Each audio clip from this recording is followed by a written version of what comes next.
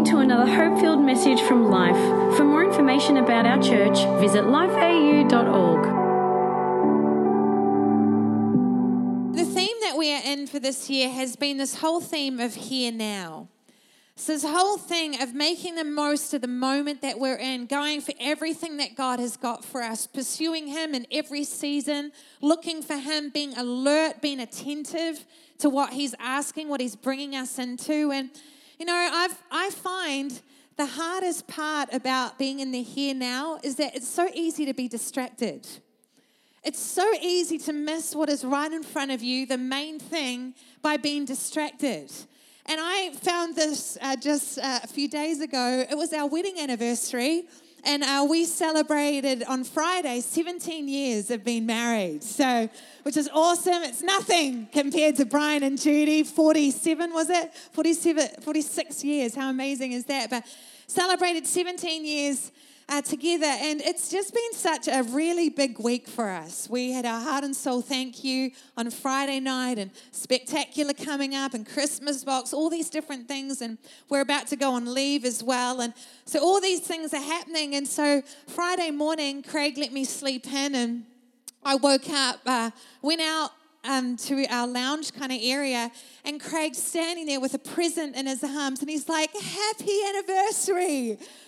And I had completely forgotten, like completely. It hadn't even registered on my radar that week. Like, we're celebrating it on Monday, so I kind of just compartmentalized it to that's the day we're celebrating it. And so he's there with this big smile and this happy anniversary, and I'm like, oh no, I have forgotten. But he was so stoked because he reckons it gives him an entire year of just like being scot-free, like he's just got one in the bag now, so he's stoked. And the funny thing was, last year I did something really awesome for him, cooked him dinner, just reminding you of last year, babe, cooked you dinner, like bought awesome shoes for him, had all this stuff, and then he just wrote me this one-page kind of love letter. He was like, "You're about words." I'm like, "Yeah, but I'm also about gifts." And I'm like, and then so I had this meltdown with him last year. I'm like, we're just getting familiar with each other. We're just not even celebrating this thing anymore. And then I forget this year. So he's definitely got one in the bag. But you know, it can be so easily to be distracted, to live distracted, to forget what is right in front of you. And I just feel God, you know, just stirring us to make sure we are not being distracted, that we keep, especially as we wrap up this year, that we keep focused on the here now and what God wants to do through us, what He wants to move us into, you know, especially going into next year. What is God saying to us? What is He drawing us into? That we wouldn't just survive the rest of this year, but that we would lean into God and allow Him to speak in a fresh way. See, the lives that we live today, it's so easy to be distracted by pleasure, things of the world all around us. It's so easy to live distracted by those things. I was reminded the other day, a few months ago, we just finished this big fast, and so I went downtown to get this kebab thing that I loved. It was my treat. And then I was so stoked about this kebab and just loving this kebab that I took the wrong motorway exit and just got completely distracted and ended up like coming home 40 minutes later because I got on the Western Ring Road. But I was thinking, like, we can be so distracted by pleasure and it can end up leading us off course rather than on the path that God has for us. We can be distracted by technology. How easy is it to start a search on your phone? You know, maybe you're searching for Christmas presents. The next hour, you're onto all these different links and you're checking out whether Epstein really was killed. Or, you know, like you're on this whole other tangent. And we can live so distracted by our phones, by technology. We can live distracted by other people's expectation of us, distracted by options that are all around us. You know, recently I was with a girl in NZ who just finished Bible college, and I said to her, "What are you going to do now?" And she listed off all these different options, and one of them going back to her homeland and, you know, reconnecting with family there. But I'm like, but what's the God option? And she was like, "Oh yeah, I haven't really thought of that." I'm like, "You just done Bible college. Like, you should be thinking like that." There's so many options all around us. And we can live distracted by so many options rather than pursuing the here now that God has for us. So we've got to keep working on being alert to what really matters. alert to what really matters to our God. In 1 Peter 5 verse 8 to 9, it says, be alert and of sober mind. Your enemy, the devil, prowls around like a roaring lion looking for someone to devour. I don't want to be devoured by him. I want to be alert. Resist him, standing firm in the faith, because you know that the family of believers throughout the world is undergoing the same type of sufferings. Be alert. 1 Peter 1 verse 13 says, so then, prepare your hearts and minds for action. Stay alert and fix your hope firmly on the marvelous grace that is coming to you. For when Jesus Christ is revealed, a greater measure of grace will be released to you. I love that. A greater measure of grace will be released to you. 1 Peter 4 verse 7 says, the end of all things is near. Come on, we've got to be alert. Like Pastor Luke was saying, our life is like a vapor. You know, we've got to be alert. Therefore, it says, be alert and of sober mind so that you may pray. We've got to stay the course that God has called us to. Stay alert, stay on track, stay on purpose. You know, often to get off course, it actually takes just little things getting in our world. It's the little things that we allow that will eventually get us off course. Often it's not a major thing that takes place. It's just the little things that we allow to creep in. You know, pilots will tell you that to get off course only takes being out by 1 degree. It's been proven that for every single degree you fly off course, you will miss your target landing spot by 92 feet for every mile you fly. So that amounts to about 1 mile off target for every 60 miles flown. So if you decided to start at the equator, fly around the earth, 1 degree off would land you almost 500 miles off target, which is approximately Sydney to Melbourne. The longer you travel off course, the further you will be away from the intended target. Have we got just that little bit off course? You know, just that little bit off course with the priority of our timing. You know, church maybe isn't as big a priority as it used to be. We kind of attend every 2 or 3 weeks, you know, when it suits us, when it works in with everything else going on in our lives. You know, connect group, building connection with others used to be such a priority, but we just allowed other things to creep in. You know, it used to be such a priority that we kept our heart pure before God. We would go before him every morning and saying, God, search my heart, change me, reveal things to me. But we just don't do that anymore. We've just allowed our quiet time just to slip aside. You know, those little things that can just get in, that can take us off course. You can think, oh, you know, I used to want to do that for God, but I'm kind of doing something that's kind of similar. But we just allow that little thing to get us off course. It's the little things. Come on, we've got to take stock of the priority of our time. Take stock of the attitude of our hearts. Are there little things that we've allowed to get in that's taking us away from the here now that God wants to release to us? So what I want to do this morning is, before we get into our time of worship, is to just look at what it means to stay alert. And the first thing is we've got to hold fast. Hold fast. 1 Peter 5 verse 8 to 9 says, be alert, and of sober mind. I said that before. The same verse again, but it says, be alert, of sober mind. Stand firm in the faith. It says in verse 9, stand firm in the faith. We've got to stand firm. Matthew 10 verse 22 says, you'll be hated by everyone because of me. Come on, we think we have it tough sometimes when people at work are like, you're a Christian. I love what the Bible says. You'll be hated by people because of me. But the one who stands firm to the end will be saved. 1 Corinthians 16 verse 13, be on your guard. Stand firm in the faith. Be courageous. Be strong. Come on, some of us, I feel like this morning we've got to hear it. The key is just in standing firm. Come on, you feel like all this persecution is coming at you, and you're in a season like it feels like I can't win. The key is to stand firm. Keep standing firm in what God has given you, the promises that he's given you. Stand firm in his truth. No, over 3 years ago now, we built our home.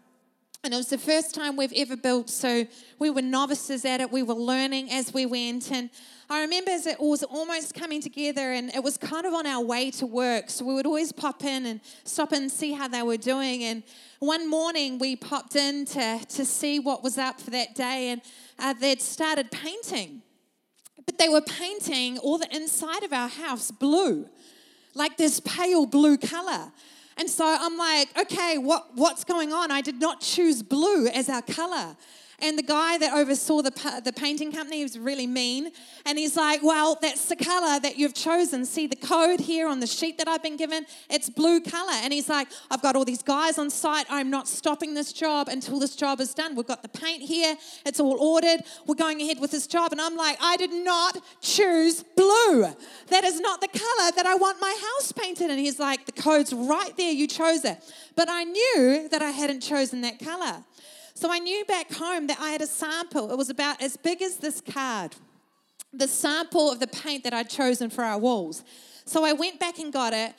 I went to Sam, and he was this rough guy, hard as nails. And I'm like, this is the color that I chose. This is the sample. This is the code on the back that I chose. And I know it matches the code on your sheet, but that's not what I chose. And we put the sample up next to the blue, and it was white against the blue. And so I was there. He looked and he was like, said a few words that you can't repeat in church. And we ended up having the paint reordered and the job completely done. But all I had was this little piece of paper to stand, hold fast with. All I had was this small bit of paper. With this guy that was rough as nails that was like, I ain't budging. All I had was this. For some of us, I feel this morning, all you've got is one promise from God. All you've got is one word. All you've got is one encounter. All you've got is one prophecy. All you've got is one kind of sense of this is what God is asking me to. All you've got maybe is one dream from your childhood. I want to encourage you, hold fast to that one thing. Hold fast when the enemy comes and he's like, you know what, I'm painting your house a different color. This is my territory. I'm calling the shots here. No, you hold fast with your one thing. You're like, no, this is what I stand on. This is my one thing. We've got to hold fast to what God has asked us to lay hold of. Hold fast. Stay alert by holding fast. I love what Ephesians 6 verse 14 says. It says, stand firm then with the belt of truth buckled around your waist. It's the belt of truth that holds us firm. The belt of His truth, the conviction that we carry, that's what holds us secure. Of the armor that God's talking about there, His truth gives us the strength we need to hold fast. Recently I have just had a lot of back pain. And I was meant to be preaching last Sunday, but my back was in agony. I could hardly walk. All this week, it's just like up in the morning. It's taken me about half an hour to actually get moving. I've just been in agony. And of course, it's from lifting my little boy, Easy, who's 18 months now. And he's just getting to the stage where he's a lot bigger. But what it's actually highlighted to me, what I thought was the issue, obviously, of lifting our little boy, the issue is actually my core is not strong enough. I need to develop my core. I need to strengthen my core. As I was preparing this message, I felt the Holy Spirit say, for many of us, we may try and maybe blame the situation or blame the circumstance of our lives or maybe blame what we're carrying. It's too heavy. But the issue is actually we need to get our core stronger. We need to get our inner self stronger. You might be called to be in the workplace that you're in. You're called to be a light there. It's not the circumstance you need to change, but it's getting the core stronger. It's filling yourself up with the Word of God, changing your mindset so that you can carry a heavier load for the kingdom of God. Come on, it's not about making our lives lighter and easier. It's about developing our core so that we can carry more. This is making sense this morning. The weight of what we're carrying isn't the issue. But it's time to get our core stronger. As we go into summer, allow it to be a time where we're retraining our mind. We're getting our core stronger. We're laying hold of God's promise. We're holding fast. The second thing in staying alert is exchange of the temporary. Exchange of the temporary, our temporary wants, our temporary needs for what truly matters. I love what it says in Luke 12, verse 15 to 21. Speaking to the people, Jesus said, be alert, it's a word again, and guard your heart from greed, for always wishing for what you don't have. Come on, how amazing is that one line? Wishing for what you don't have. How often can we get distracted because we're wishing for what we don't have rather than being filled with gratitude for what we do have? And it goes on to say, for your life can never be measured by the amount of things you possess. And again, how powerful is that statement? Jesus then went on to give them this illustration. A wealthy landowner had a farm that produced bumper crops. In fact, it filled his barns to overflowing. He thought, what should I do now that every barn is full? I have nowhere else to store more.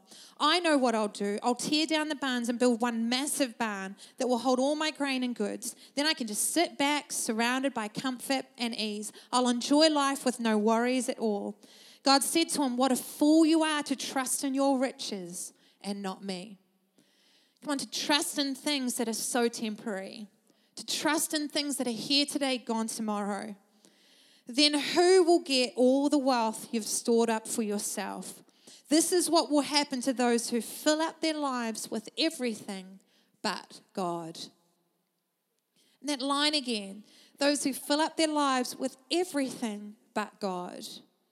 You know, it's a really good question to ask ourselves. What are we filling our lives up with? What are we cramming into our lives? You know, when I pack to go away somewhere, my strategy is just to try and cram everything possible into the car. Like, there's no intentionality about it. It's just like, get it all in. And my husband, if he sees me do that, he is horrified. So whenever we go away on holiday now, packing is his department, and I do not touch it. It's his field of expertise, and he's very proud of it. Are there any other guys that are in the same boat? It's like, packing is your thing. Yeah, there we go. And so he takes great pride in it. So his strategy is, we've got to get the big things in first. And then we pack. There's other guys that are like, yes, it's so true. Get the big things in first, then you pack everything else around it. You know, it's got to be the same with our relationship with God. He's always the first thing. He's the one, he's the first priority. He's what we fit everything else around. Is he and has he got the priority that he deserves? Are we fitting our relationships around him? Are we fitting our work around him? Are we fitting our kids around him? Are we fitting our career around him? Are we fitting our time around him? Are we fitting our marriage around him? Come on, I actually felt when I was preparing this, I felt really stirred, particularly about marriage. You know, it can be so easy when it comes to our marriage to be led by our emotions. You know, I don't love him anymore. But what is God saying when it comes to your marriage? Come on, are we prioritizing the God piece in the marriage, that covenant that you put before God? I really felt stirred to bring that this morning. And maybe there's just one person here and you need to hear it. It's worth holding fast the covenant that God has called you to when it comes to marriage. Don't be led by your emotions, by your feelings. Yes, there's stuff to work through, but hold fast. Prioritize God in the middle of it and allow him to lead you through it. Are we fitting God in first and then putting everything else around it? You know, being alert is being intentional and disciplined with our choices. It's being disciplined enough to make choices that are bigger than what we currently see. I love this quote that Craig Rochelle insted a few weeks ago. He said, discipline is choosing what you want most over what you want now. We've got to, when it comes to God, he's the one that matters most. And there are going to be so many things that we want now that might try and pull us away from him. Let's keep choosing what we want most. The last thing, if the team can join me, please. We've got to live in pursuit of his presence, not just partake of it. What do I mean by that? It can be so easy to live our Christianity just partaking of God's presence. You know, we enjoy it when it's put before us. We enjoy his presence when we come to church. We enjoy his presence when we go to our Connect group, maybe, when we're hanging out with somebody else that's also a Christian. But do we actually pursue his presence for ourselves? Are we actually being intentional about going, God, I need you in my everyday life. I'm pursuing you in everything that I do. I'm pursuing you with intentionality. And right now I'm going to get the service host to hand out communion. And I just love you not to be distracted by this moment at all, because our team's going to come and minister in just a short moment as well. But I just want God to do something in this moment. When you partake of something, you simply enjoy what is set before you. But when you pursue something, you go after it for yourself. And are we pursuing? Are we being intentional with God's presence? Are we hungry for Him? Especially this Christmas season where it's meant to be all about Him. We can be distracted by so many other things and miss what truly matters. Now, there is nothing like His presence. I love the story in 1 Chronicles. I've been reading a lot of the Old Testament lately, and it talks about King David bringing the Ark of God, which represented the presence of God. He wants to bring it back to the city of David, and as he's doing that, one of the priests is killed on the way, so it freaks David out, and he stores the ark at a house of a man named Obed-Edom. And as he does that, three months later, he hears how Obed has just been blessed beyond blessed because the presence of God has been housed in his home. And then a few chapters later, it then talks about an Obed-Edom who becomes a gatekeeper in God's house. And scholars debate whether it's the same man. But there's something in me, it would make sense for it to be the same man. Because once you've had the presence of God, you do whatever is possible to pursue it further. It says this in Psalm 84 verse 10, and this is King David saying this, man who had it all the riches of the world, the status, he had it all. And he said this, better is one day in your courts than 1,000 elsewhere. I would rather be a doorkeeper in the house of my God than dwell in the tents of the wicked. In the Passion Translation, it says, just one day of intimacy with you is like 1,000 days of joy rolled into one. I'd rather stand at the threshold in front of the gate beautiful, ready to go in and worship my God, than to live my life without you in the most beautiful palace of the wicked. There is nothing like the presence of God. You know, whatever you are going through, there can be so many things that we run after, so many things that we chase after, but ultimately it's His presence that we need. And I was so encouraged recently. I was talking to my dad, and he's had the most horrific upbringing, a product of rape, just ostracized by everybody as a little 8-year-old boy. He had no friends in school, just a really hard past.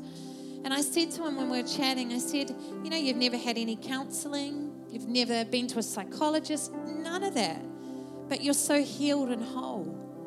And he said to me, you know, the key was just getting in God's presence. When he became a Christian, as a little boy, he'd go to every prayer meeting. Just be, as an 18-year-old, just be in God's presence. Whatever was provided, he just hungered after God's presence. And God's presence changed him. In God's presence, He wants to encounter us this morning. And I've been so encouraged too by a story of Eddie, a man in our church. And just recently, Craig told me about his story. And I think over a year ago now, just he had a Muslim background and had kind of been searching for God, it just wasn't quite sitting right for him, the Muslim faith. So we went searching for God, and we actually asked him, he was a tradie, we asked him to come in and just lay the carpet here in the auditorium. Didn't know him, just found him on Google or something like that. And so he came in, and it was just a Tuesday morning, laying carpets in this auditorium. And he said that Jesus met him.